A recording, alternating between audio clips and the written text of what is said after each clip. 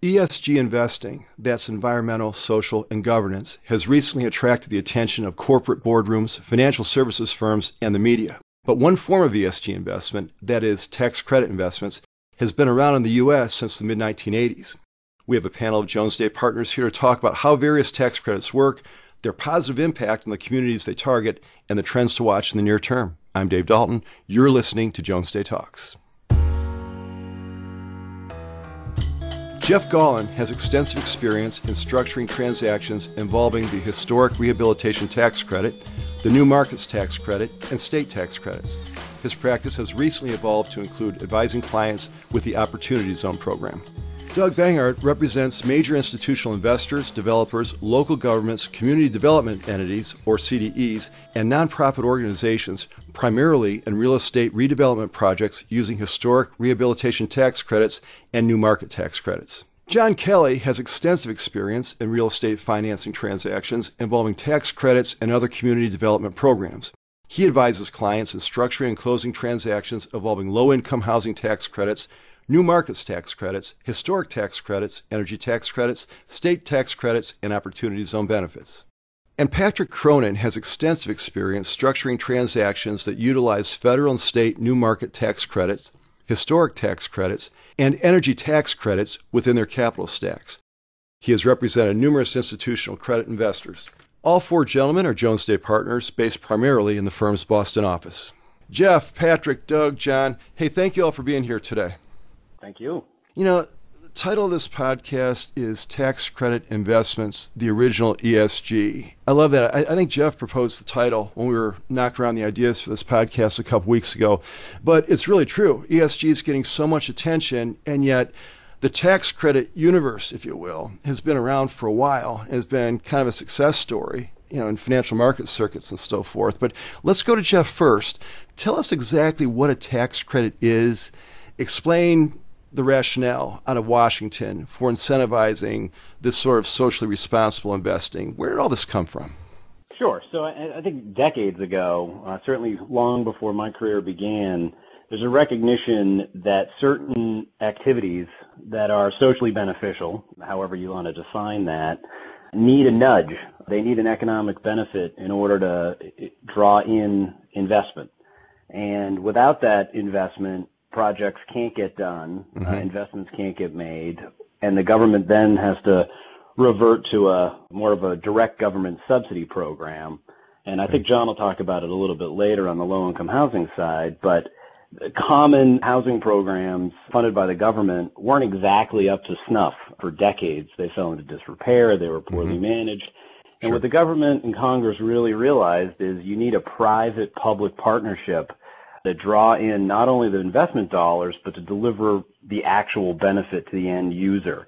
And so Congress slowly but surely started implementing more and more different types of tax credits in order to provide the subsidy necessary to draw in that private investment. And then in the end, not only created, but really fostered a marketplace for those credits so that investors could come in to projects in a well-established market and receive the government subsidy in a much more organized fashion than just the government throwing around dollars or keeping their fingers crossed that, you know, a low-income housing project may generate enough economic benefit. I see.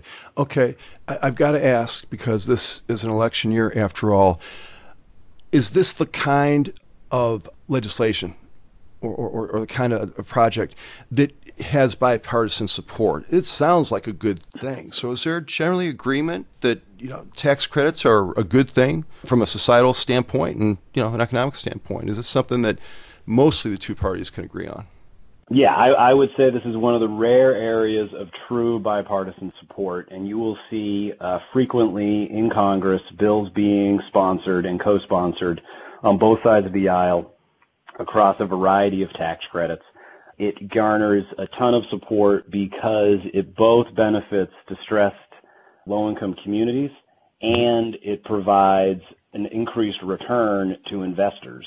So you end up sort of on both sides of delivering value, with the government in the middle, but the government also spending far less dollars than they would to accomplish the same goal. So rather than spending 100% to get Project X built, the government provides a slim subsidy that draws in the private investment. So both sides of the aisle, I think, really view it as a productive way of encouraging these socially beneficial investments. Sure. Sounds like potentially a lot of bang for the buck. One more thing with Jeff before we move on for a second. I'm assuming most of our audience knows, but just in case, can you describe for us the difference between a tax credit and a tax deduction? How do they differ? Sure. So in the tax world, the tax deduction is going to reduce your taxable income. So when you calculate your tax liability, you would have less liability, but it's going to be based on the tax rate. So you take your taxable income times a rate. So if your tax rate is 20%, for every dollar of deduction, you save 20 cents. Gotcha. A tax credit is a dollar for dollar reduction in your tax liability. So first you calculate your tax liability, and you reduce it by $1. So if you have a tax credit of $1, you save $1. So it's effectively the government paying over cash to the recipient of the tax credit, but via a savings on their tax return. Gotcha. So in a sense, it comes right off the tax bill, right? Correct. Yeah, and I will say one other thing. These are very different from what you'll hear of as tax shelters or corporate welfare or some of these more pejorative terms, because these, again, are not shelters or loopholes in the tax code. These are expressly passed, targeted programs looking to accomplish the very goals that the tax credits are intended to serve. So these aren't sort of those bad or poorly viewed programs. Oh, yeah. It sounds very unambiguous, like it's a very positive thing, potentially. That's for certain. Let's go over to Doug Bangert for a minute. Doug, talk about how the credits work and how they ultimately solve the targeted problem where the government's concerned. What's the actual process, the mechanics of this? Sure. So let me answer the second question first. They solve the government's problem by making an activity which would not be profitable on a pre-tax basis, profitable on an after-tax basis. And so, as Jeff explained, you have all these projects, and I'm thinking right now about the historic tax credit in particular, which simply could not be done without a subsidy. And with the subsidy that's provided by these tax credits, it makes those projects on an after-tax basis possible.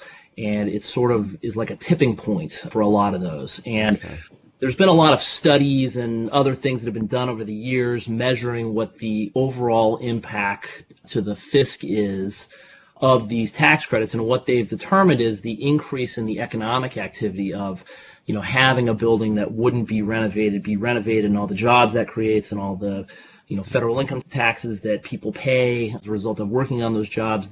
The cost actually is very minimal after you take into account the additional activity that results from those. Sure. So that's how they solve the problem. Congress decides what it thinks needs to be done, whether that's, we need to have more renewable energy, or we need to have, more affordable housing and much higher quality affordable housing, or whether we need to restore historic buildings. And this causes those things to happen.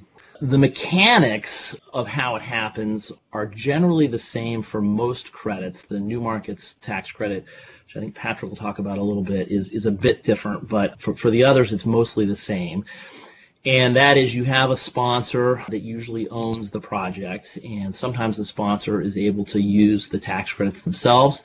And after they take the tax credit and don't have to write a check for the taxes the next year, that's as big as they would have, they decide that the activity is profitable and they undertake the project.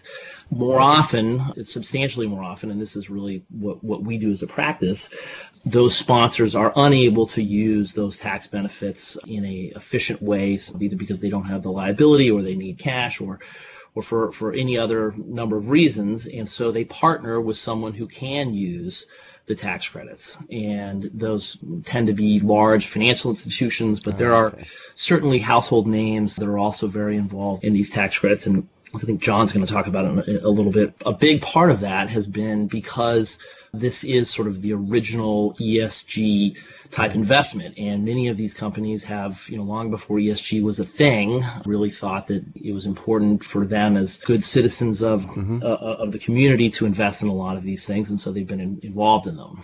So what happens is, in a general way, the sponsor does the project, does all the stuff they're supposed to do, and earns the credit, and the credit is then allocated out to the investor, and the investor in turn contributes capital into the project, and that capital then can be either used for the construction or to pay down permanent financing or for any number of other things related to the project.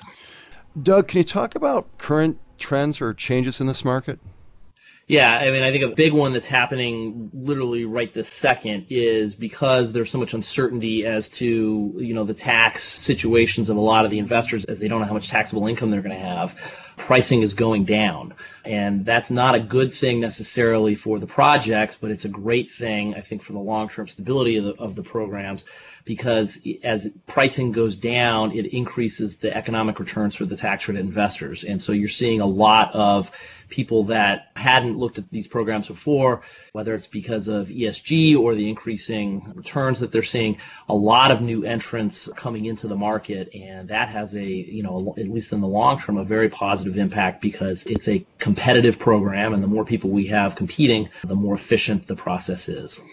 Doug, I'm going a bit off script. And I don't need a number, but it sounds like the market is huge potentially, and I don't know how liquid the credits are once they're generated or approved, but it sounds like this is something that could be a substantial part of, the real estate and tax industries, if you will. Is that correct? It is. It's billions of dollars a year, and it's a very substantial part of the industry. And I think as John will talk about more, I mean, it's really how affordable housing is supplied in the United States today. And you walk around almost any major city and you look around, and if you see a beautiful old building, it's extremely likely that the renovation of that building was financed with historic tax credits. It's been extremely successful all around the country in major markets like New York City and Boston and other places, but also in much smaller communities. And there's one in particular, Roanoke, Virginia, which is down the street from where I went to school, and I've watched what's happened there. I have a client that's been down there that I've had for 20 plus years. And, what they've done in that community with tax credit, it's just simply stunning. So, well, I like the way this conversation is going. It's very positive. We do probably 40 podcasts a year. And, there are always two sides of things. We're talking about a litigated matter, or there's new regulations that are burdensome. This is very upbeat, if I could use kind of an unsophisticated term, but I like the fact that this stuff is going on, that it's out there, and that it proves to be popular. So let's talk some specifics for a second. Let's go over to John Kelly. Doug kind of punted to you on this. The Low Income Housing Tax Credit, or LIHTC. Give us an overview of that program, if you could, John. Sure. So as Doug mentioned, the Low Income Housing Tax Credit Program, along with the Historic Tax Credit Program, or what we call the OGESG, these programs have been around a long time. The Low Income Housing Program actually became law in 1986 and has since then become our primary housing program in the U.S. for low-income persons. So as Jeff mentioned, the program is designed as a tax incentive program to encourage companies that would not otherwise invest in housing or in affordable housing to make an investment in housing in exchange for the tax credit. And in low-income housing tax credits, it's usually a 10-year stream of credits. Because if you think about it, affordable housing is not a profitable venture. No big company is going to build an affordable housing complex and expect a higher return like they might for luxury condos. Sure. But by pairing the tax credit with affordable housing, now there's an economic incentive to encourage some private investment. Okay. And the low-income housing tax credit program is really, in my view, an excellent example of encouraging private capital to invest in what was traditionally a government program. We've often called, this is often referred to as community development or sustainable finance. And now when we're talking about ESG finance, and you look at ESG and what that means, and you look at the S part of ESG, people refer to that as, socially responsible investing or mission-related investing. In a lot of ways, I think the low-income housing tax program fits perfectly under the S of ESG. If you think about it, access to safe housing, a safe home, a safe place to go to at the end of a working day is the most important thing someone can have, and a basic human need that we really need to fulfill before we can do anything else. True. And the low-income housing tax credit program is a great way to do that. Many investors have recognized that, and we often see, or always see, most of the names that you would recognize investing in these programs, including large banks, medium-sized banks, insurance companies, Fortune 500 companies, anybody that's got an interest in socially responsible investing and also an economic incentive to invest will look at low-income housing tax credits. You know, I think it was Jeff referenced this earlier, but if you could, in a little bit of detail, talk about how this is better, John, than the housing projects that we grew up knowing about and hearing of. How has this advanced the ball a little bit? Well, this program was actually designed in response to the housing projects. Affordable housing in this country before 1986 was mostly financed through government grants and subsidies. And those resulted, unfortunately, in the most derided so-called housing projects that people think about when they think about that term. Sure. And it was in 1986, and if you remember, Ronald Reagan was president then, so it was a conservative president that advanced this program, supported by a liberal Congress. So we had both sides of the political spectrum supporting this program. And the way it was designed, as I said, it encouraged, private capital to invest in the program. And the legislation actually encourages project proposals for housing to compete with each other to receive an allocation of tax credits. Oh. There's only a finite amount of tax credits that are allocated to this program every year. So if you want to build a low-income housing tax project, you have to compete with other people who want to do the same. And when you have that kind of competition, you get the best projects built. Now that's interesting, because I shouldn't assume anything in these discussions, but I thought, okay, if you meet certain criteria, boom, here's a tax credit, right? But there's a ceiling, there's a limit. So That's right. I was hoping you could talk us through the mechanics of a deal, but I guess if you can get to talking about who decides, who approves, who picks, that kind of thing in terms of a tax credit arrangement. The program is unique because even though it's a federal tax program, and there's also, I should mention, many state versions of the program as well, the federal program is administered by the states, which is unusual in our federal tax structure. And each state has an agency, in some states more than one agency, that decides what their housing needs are in their area. For example, a state with a large population and large cities may say we need lots of housing in the big cities, high-rise apartment complexes. Other states with small populations that are maybe more rural says, well, we don't need high-rise apartment complexes. What we need is a bunch of small garden-style apartment complexes spread out across the state. Okay. So the agencies have the ability to decide what their needs are, and then they will put together a plan that they communicate to the public that says, all right, here's what we're looking for projects.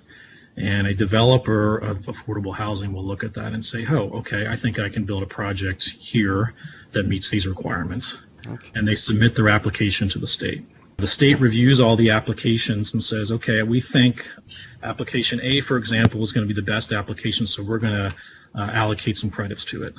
And what happens there is you have the competition and the best projects get built that meet the state's needs.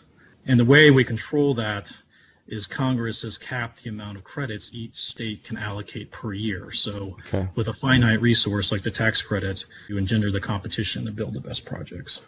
That's so encouraging. And this is an annual allotment, if you will, or every 2 years or every year? So new tax credits. Annual allotment, it's based on population. And then what a developer of affordable housing project will do is they'll put together their capital stack, and they will look for a partner, an investor, to be allocated the tax credit portion of the project. And in exchange, that partner will put equity into the project, which the developer will use to build the project with the rest of the capital stack. You don't have to name names, but are there pretty consistent players? Are always the same financial institutions coming in thinking, we know this business, we understand it, we know it looks like a good project, and we're in? Or is it just all over the board? No, the investors in this industry are pretty standard. As I mentioned before, all the big banks invest in this industry. Many of the mid-sized banks invest. Insurance companies invest. Some Fortune 500 companies also invest, and they invest for a variety of reasons. Since the program has been around since 1986 and it's a well-established market, investors are very confident investing in these types of projects because they hardly ever fail. I mean, quite honestly, they view this investment as very safe. Mm-hmm. Banks also like this kind of investment because they get credit under the Community Reinvestment Act, which requires them to put money back into their communities where they bank. They get credit under that act for investing in low-income housing. So they can sort of get a double header. They can get the tax credit and they can get credit under the Community Reinvestment Act. So we see a lot of banks do that. And then other companies that want to make socially responsible investments but are cautious about risk or care about housing or housing is something that they are motivated to invest in will often look at the low-income housing tax credit as well. Interesting. Well, we're at a point, everyone is talking about ESG, and someone earlier on this call said, there seems to be a lot of emphasis on the environmental component of this, but this is something that's been around for a long time and has obvious tangible benefits to the communities where it serves. So I'm not surprised there's competition looking for the best deals. Let's go over to Patrick Cronin for a second. I wanted to talk about the New Markets Tax Credit, or NMTC. As I was preparing for this program, I was, going in less familiar with this program. But can you talk about what it is, Patrick, and how it differs from what we've talked about so far? Yeah, sure. I'd be happy to. So Congress created the NMTC program in 2000 to incentivize investments that create jobs and provide services in economically disadvantaged census tracts. The program is really flexible regarding the project type and purpose. Mm-hmm. While primarily used to fund commercial and industrial developments, community facilities, operating businesses, and mixed-use projects, I mean, really, the sky's the limit. There are certain excluded businesses, certain types of sin businesses, but really, the sky is the limit when it comes to NMTCs. And NMTCs can be layered with many other financing sources, such as, traditional debt, grants, tax increment financing, and historic tax credits. To benefit from NMTCs, a project needs to obtain financing from an organization certified as what is known as a Community Development Entity, or a CDE, by the Community Development Financial Institutions Fund, or a CDFI fund.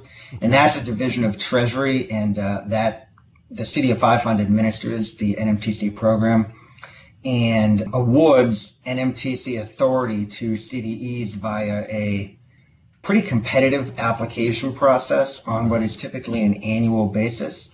And many different entities, including banks, developers, local governments, nonprofits, have formed their own CDEs to be able to participate in this program.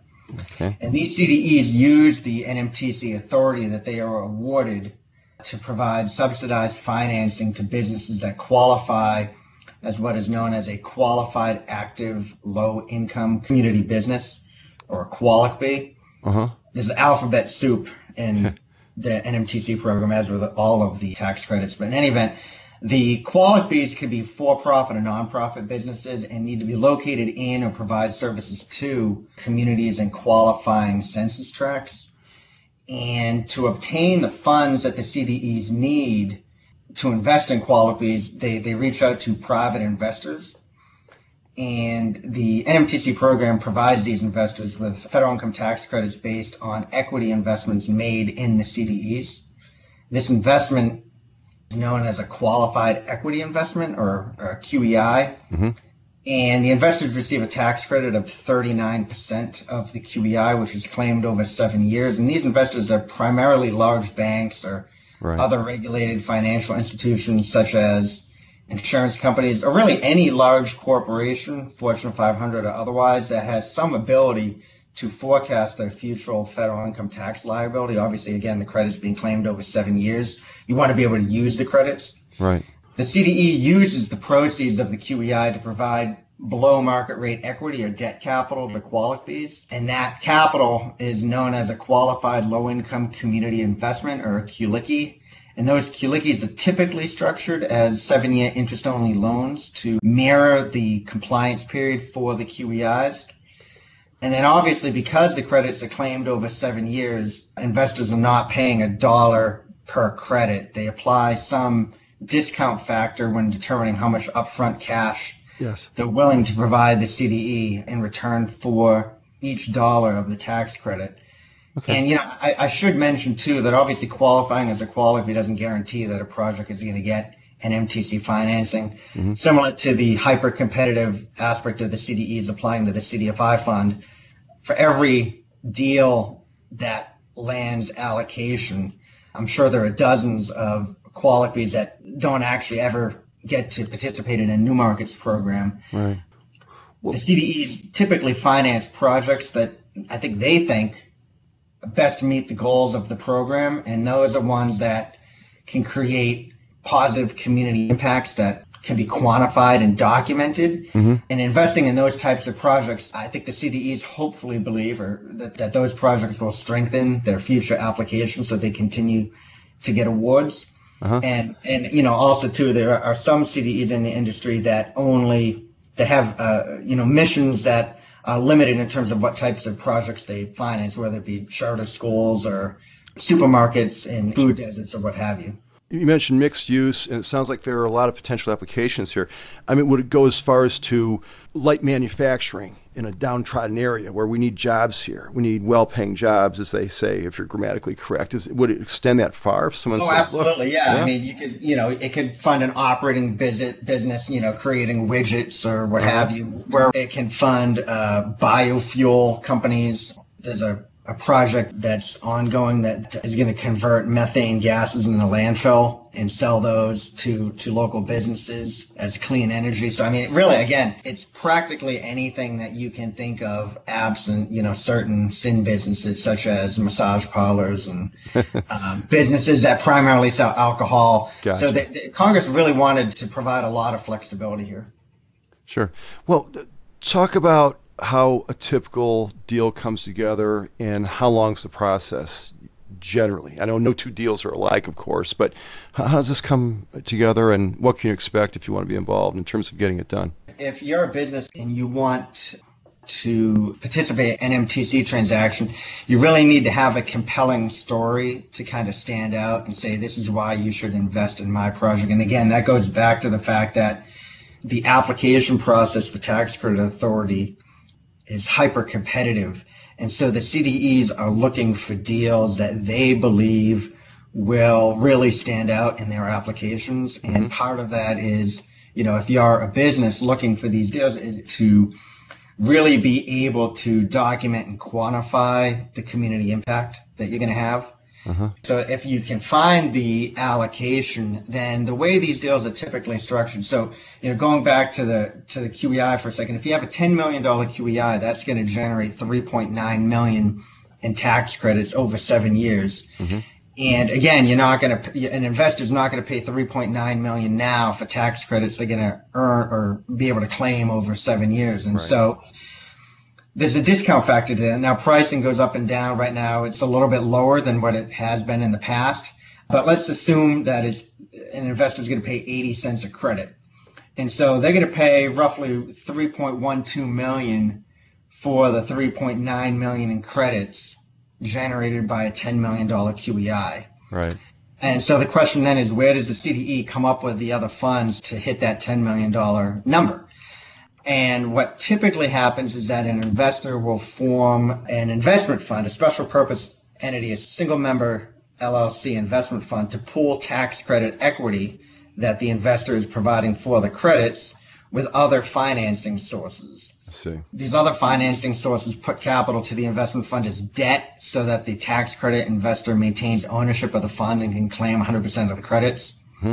This loan is known as a leverage loan. And in many cases, the leverage loan is a traditional commercial loan that's based on the project's underlying economics. But in many other cases, the original source of the leverage loan comes from the project sponsor or other non-bank sources such as, grants, donations, tax increment financing, or what have you. And typically, the project sponsor, or the one bringing the deal to the table, is responsible for arranging the sources to fund the leverage loan. And so the leverage loan is made to the investment fund. They pool that money with the tax credit equity that the investor is providing to make the QEI into the CDE. The CDE typically turns around and makes loans to the qualifier. as the Quality is making debt service payments to the CDE, CDE in turn distributes the vast majority of those funds to the investment fund, which is then able to make payments on the leverage loan. The CDEs often structure their QLICI loans in two pieces to mirror the leverage loan and the NMTC equity at the investment fund level. So the A loan typically mirrors the leverage loan, and the B loan mirrors the tax credit equity minus any fees that the CDEs will charge, and they do charge their fair share of fees. Mm-hmm. And the B loan, I'm going to shorthand it here a little bit. The B loan is in effect sold to the project sponsor, oftentimes for a nominal amount after the 7-year compliance period ends, thus converting the equity to a permanent subsidy. I see. A lot of moving parts here. Absolutely. Yeah. And you don't expect these things to necessarily be straightforward, but once you unwind this a little bit, certainly it helps to have experienced counsel that's had their hand on this for a while. That's for certain. Let's go back to Jeff for a second and talk about historic tax credits. Now, these are better known, right, Jeff? I've heard of these. Even, a layperson's probably heard of historic tax credits. But talk about that program and how it works. Sure, yeah, and it is more well known. I mean, you'll often see placards on the front of buildings that will evidence the fact that it's registered on the National Registry of Historic Places or otherwise is a historic property. So this program, as its name implies, is intended to assist in the revitalization and renovation of historic structures.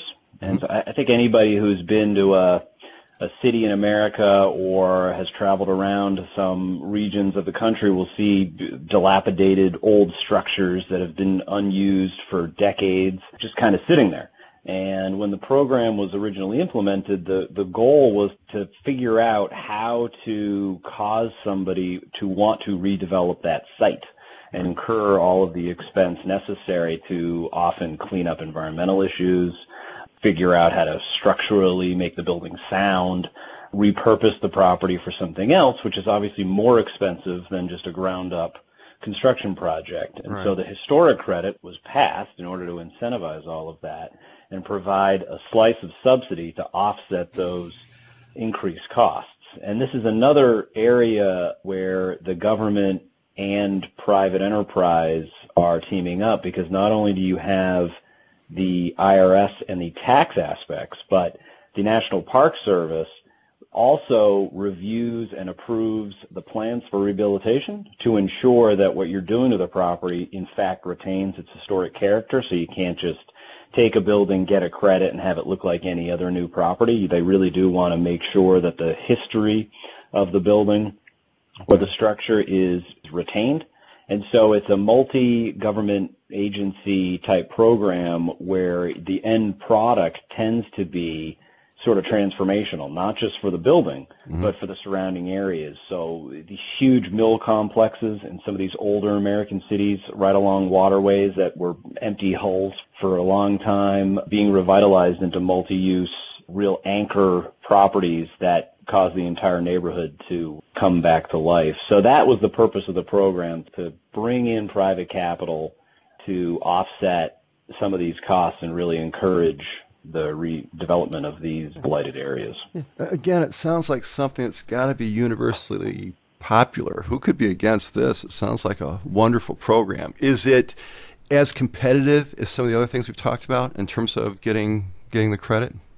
The good news in the historic area is there's no cap. There is no cap or awards process for the credit itself. You do need to get the Park Service to approve, but there's no dollar cap. It's sort of capped by the number of historic properties, although there are many, many, many, many, many historic properties, and that's sure. You can look that up on the National Park Service website. There's a list of properties, but there is no cap. The competitive nature in LIHTC in new markets where you're trying to get the best product is really solved by the Park Service reviewing the plans, because they're going to make sure you're doing the rehab in the right way. So sounds fine.